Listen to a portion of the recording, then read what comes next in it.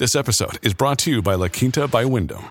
Your work can take you all over the place, like Texas. You've never been, but it's going to be great because you're staying at La Quinta by Wyndham. Their free Bright Side breakfast will give you energy for the day ahead. And after, you can unwind using their free high-speed Wi-Fi. Tonight, La Quinta. Tomorrow, you shine.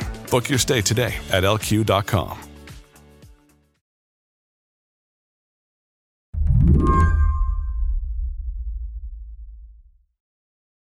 The Brittany Griner trial in Russia has developed this cadence.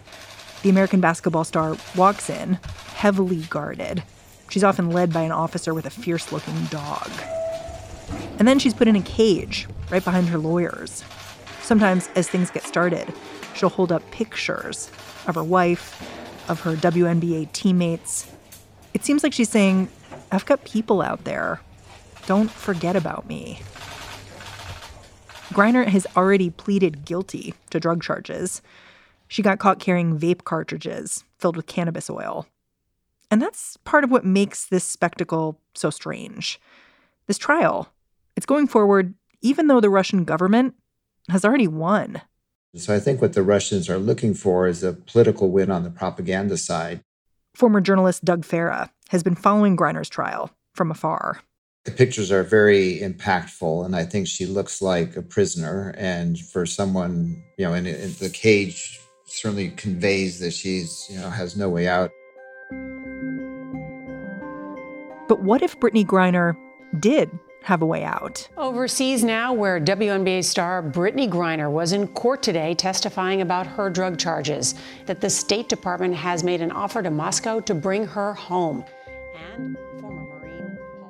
In the last few weeks, American diplomats have all but confirmed that they've offered Russia a deal, a prisoner swap. Who might be exchanged for whom remains a little unclear. In addition to Brittany Griner, the U.S. is said to want another American freed, Paul Whelan. But one name keeps coming up again and again. Russia has long sought the release of Viktor Bout. Viktor Bout is a notorious Russian arms dealer. He's serving a 25-year prison sentence for conspiring to kill Americans and to provide material support to terrorists. Do you have a favorite nickname for Viktor Bout? No. He was dubbed the Merchant of Death by a British parliamentarian, and that stuck. I think it's accurate. Part of the reason Doug Farah has been so interested in the Brittany Griner case is that he's a Viktor Bout expert. He literally wrote the book on him. It's called Merchant of Death. I think he preferred to call himself a taxi driver, that he was simply ferrying goods. Taxi driver? Well, his argument was that a taxi driver doesn't know what his passenger is carrying, and therefore he didn't have any responsibility to know what was in the planes he was moving, that he was simply ferrying products from point A to point B, and therefore... Like, whoops, I have some AK-47s in this cab? Well, it's not his responsibility to know, right? That's what his brother Sergei argued in his defense. So I prefer to think of him more in those lines, which I think is absurd, but probably how he actually views himself. Doug Farah has called Viktor Bout evil, and he's seen the cruelty of what Bout's done firsthand. But watching Brittany Griner's trial, he's found himself in the funny position of advocating for Bout's release, asking Americans to consider what action here is going to do the least harm. I wonder if you look at the idea of trading Viktor Bout for Brittany Griner and you think it's a fair trade. Well, I think it's fair now because Viktor Bout is no longer, I think, relevant in the international arms trade as he once was. I think 5 years ago, I would have felt very differently because I would have felt that Viktor Bout had not paid his time. There were still options for him to perhaps plug back into his former network. I think all of that is gone now. And so I think it may not be fair, but I think it would be a merciful thing that would not cause further damage. Today on the show, we're not going to tell the story of Brittany Griner's potential release. Instead, we're going to tell the story of Viktor Bout and talk about why someone who chronicled Bout's atrocities thinks this may be the moment to send him home. I'm Mary Harris. You're listening to What Next? Stick around.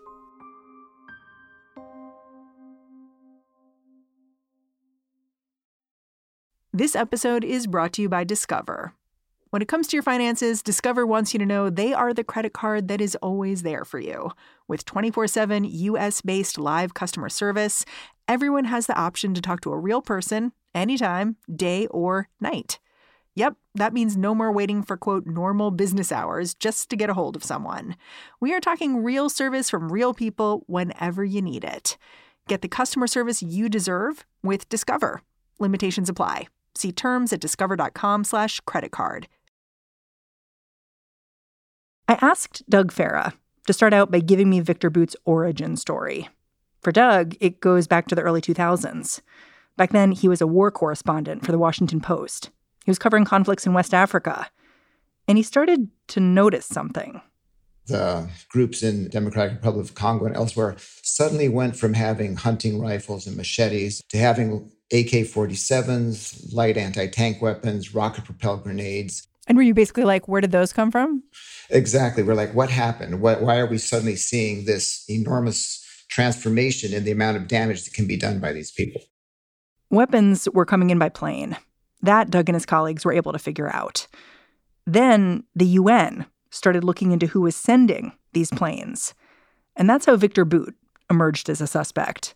We started hearing the name Victor a lot. Most people didn't know his last name. And that whole context of what was happening in these really bloody wars, it took the really strong reporting of some of the UN investigators on the ground. It took incredible luck because they found some folks in the really remote landing strips that had actually kept records of the airplanes that had landed for some reason. And so we sort of all put the pieces together in different ways and came to the conclusion it was Victor Bout and his aircraft. And was he literally landing the planes? In some cases, yes. He often flew also in helicopters around to supervise where weapons were being delivered or go with his trusted cadre of inner circle people to fly around and see things or meet with the president and say, this is what we want to do and collect the money. So he was a hands-on guy. He wasn't just sitting back in an office somewhere telling other people what to do. No, and what people say repeatedly about him is that he really liked being hands-on, that's the part that he really liked. Before running his taxi service for weapons of war, Victor Bout had been a Russian spy. For him, the end of the Cold War had been a business opportunity. He snatched up military supplies from satellite countries and gave them new life all over the world. He grabbed aircraft out of the former Soviet Union. He started grabbing their weapons, and he realized there was this enormous market for them in different parts of the world. And I think he was clearly an incredibly smart, visionary person. I think he just used his vision for something that brought enormous destruction and death rather than something that could have been more positive. How big did his operation get? Like at its fullest force? How many weapons were being exchanged? How many aircraft were flying around? Well, he had more than 50 aircraft at his peak. And what he discovered, I think, was in a continent the size of Africa with so little infrastructure that any time you flew an airplane, you could make money. You never had to fly empty. So you could fly in weapons and then you could fly out timber. You could fly out almost anything else that could move. He was taking gladiolas and chicken from South Africa to the United Arab Emirates for a while, in the mix of everything else he was doing. He was flying UN peacekeepers because there was no other way to get them into the areas where they were needing to go. So it was just this vast assortment of aircraft that would fly anywhere under any conditions with anything in their hold. Huh. So he just kind of had the stones to do it, basically, where other people didn't? He had the stones and the vision. I think it takes a certain level of genius almost to say, okay, we have weapons here, we have peacekeepers here, we have diamonds here. How can I bring it all together and make money? And he was very young. I mean, he was in his early 30s when he started all of this, and it was quite amazing.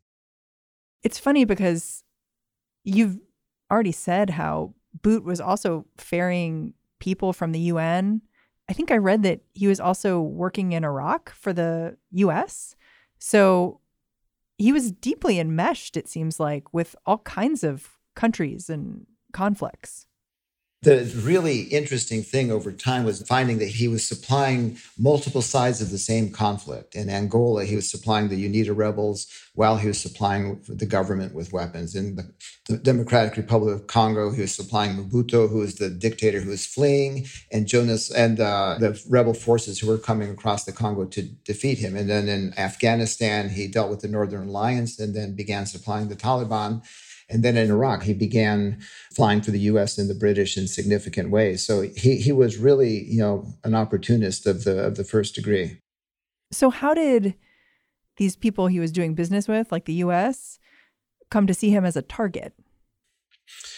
Well, there were two tracks going on sort of for a number of years. One was the European and U.S. Investigations into the weapons trafficking and the illicit diamond trade that was driving so many of the conflicts in Africa. And one of them was the imperative, if you'll recall, when we were going into Iraq and Afghanistan, we had very few logistical pillars we could rely on there. And so when someone showed up with aircraft and said, I can fly and I will do this for you guys, a lot of the Americans knew it would take them time. They understood over time who they were dealing with. They viewed his ability to deliver ammunition and other material to the troops on the ground in combat zones as more important than trying to shut him out of the trade because of other things he had done. So it became this really tricky balance between dealing with a criminal who is helping them in a very specific time with great need and really going after a criminal. Did it surprise you when he was arrested? It surprised me so much that our book was literally... Our book, Merchant of Death, I wrote with Steve Braun about Victor Bout, was being printed the day when he was arrested. And we called the publisher and said, please give us, a couple days to write the epilogue to this. And they said, literally, your book is being printed. We never thought he would be caught. And my book literally ends saying, essentially, he'll probably never be caught. So yes, I was surprised. When we come back, why Victor Bout may be released back to Russia 14 years after his arrest.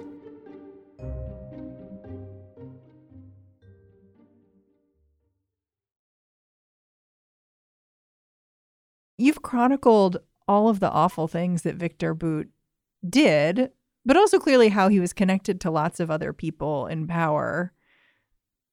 I don't know. You said 5 years ago you wouldn't have thought he would be someone you should exchange with Russia. You should let go, essentially. Why did that change? Was it just time? I think it's mostly, yes, for me, it's time. I think he needed to serve a substantial sentence, in my mind, without a doubt. I don't think if he had been in 2 years or 3 years and coming out, I think it would have been, for me, much more problematic. So it's been a little over 10 years. And I think looking back as I continue to work in the world of organized crime and weapons trafficking, et cetera, I think to me it's clear that those networks that he had built up were entirely based on trust in his ability to have access to specific things in the former Soviet Union that he no longer has access to. He doesn't have access to abandoned aircraft. He doesn't have access to armories that were abandoned that he could just sort of collect and move out and sell. And he doesn't have any of the contacts left in that world that would make him a threat to the United States or to anyone else. So I think in that sense, he's, like I said, a spent force. But I do think it's very important that he also do time for what he did. I mean, I came across him in refugee camps dealing with children who'd had their arms chopped off by the forces he had empowered. They had their legs chopped off. They had entire villages burned to the ground. I mean, there's nothing redeeming about what happened in any of the conflicts he was involved in. But I'm not sure that another few years in a U.S. prison would be particularly useful to him. You've said that Victor Bout is a spent force, that if he got out, he wouldn't have some of the resources he had before he went in, like access to weapons and aircraft, the trust of the people he did business with. But is he really? I mean, I can't see this guy going back to just a normal everyday life. Wouldn't he just get out and cause chaos? Isn't that a possibility? I think it's a possibility, but I can't, in my mind, imagine where he would go where he could do that. He's now permanently branded as the merchant of death. He will be under the strict surveillance of the Russian intelligence services. They'll have him on a short leash. Can he help the Russian state figure out how to do certain things logistically? Perhaps. Can he go out himself and create a network again and start moving stuff? I don't think that's possible. In that case, why is he valuable to the Russians? Like, why would they want him back? Well, I think that's a really important question and one that I don't understand Russia well enough to feel fully confident in answering. But I think there is certainly an element in the Russian intelligence structures that feel that they lost one of their own and they want to bring one back. And also, I think that there is enormous propaganda value unrelated to whether he comes back or not in saying, here we have this innocent Russian citizen being held in terrible conditions in a U.S. prison, and all of these things that they can use in their own propaganda machines to make the U.S. look, in their mind, as bad as Russia looks to the outside world and people like Greiner. So I think that in that sense, he's an enormous propaganda boon for them. And I'm not sure, it's not clear to me in watching how this is going, that they have any interest in actually recovering Victor Bout in this trade. I think that that's the big question. They have not taken a deal that was put on the table. So maybe they don't want him, or not enough. I think that's right. When you wrote an op-ed advocating for exchanging Victor Bout for Brittany Griner, it sounds like you got an earful from your contacts in the DEA. What were they saying to you? Both the DEA and State Department colleagues, folks that I had known for many years, were very upset because they felt it is the betrayal of the rule of law. Their point is something that I think a lot of people, and I think is a strong counter-argument, does this empower Russia or others then to grab more Americans for future bargaining chips? I don't think that in this particular case that is true. And I do think Brittany Griner is a unusual case in that she had nothing else going on for being in Russia other than to play basketball for a Russian team that had invited her there, signed a contract with her, and was carrying derivatives of marijuana that she had been prescribed. So there's nothing nefarious or possibly nefarious about her presence in Russia, whereas many other people can say, well, what were they really doing? Did they have intelligence contacts? They felt that it just was a really bad idea to even consider exchanging Bout for anyone ever. Seems like a little pride going on here, too. Well, I think, and the DEA people pointed out, and it's also true, that they had people involved in the operation of getting Victor Bout who operated at tremendous personal risk. And I think that that's true, and that's also fair. But I also think at a certain point in time, and I don't think you can say on this specific moment, but at a certain point in time, continued presence in a U.S. prison when you have someone else suffering, whose suffering could be alleviated, and you are not achieving anything further by keeping that person incarcerated, maybe it's time to think again. Yeah. I mean, you've also said you worry for Brittany Griner because she's gay. Russia is an extremely anti-gay leadership, at least, and we've seen the persecution of the gay and LGBTQ communities in Russia. So I think that of the many people that Russia's holding illegally, someone like Brittany is probably in more grave danger of not being let out under any circumstances because of the anti-gay sentiment that permeates, we know, the upper echelons, at least, of Russian society and the court system that Putin clearly controls. So I think that is a valid concern for her safety and her well-being. Do you worry that the U.S. tipped its hand too much, like was a little too thirsty to exchange Victor Bout? And that's part of why Russia seems less excited right now about the possibility?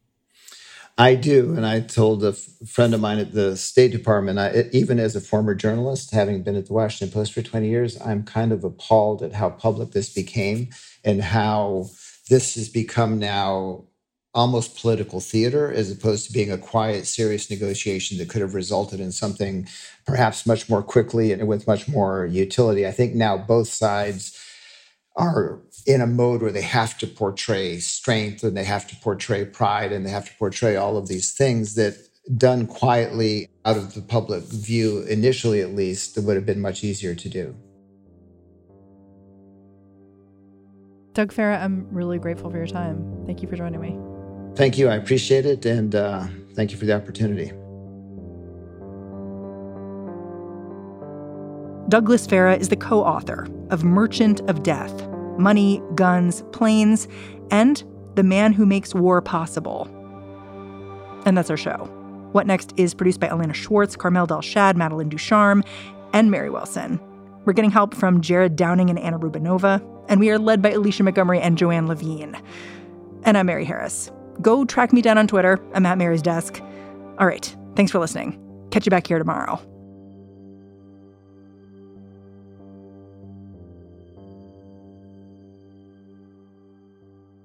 This is the story of the one. As head of maintenance at a concert hall, he knows the show must always go on. That's why he works behind the scenes, ensuring every light is working, the HVAC is humming, and his facility shines. With Grainger's supplies and solutions for every challenge he faces, plus 24/7 customer support, his venue never misses a beat. Call quickgrainger.com or just stop by. Grainger, for the ones who get it done.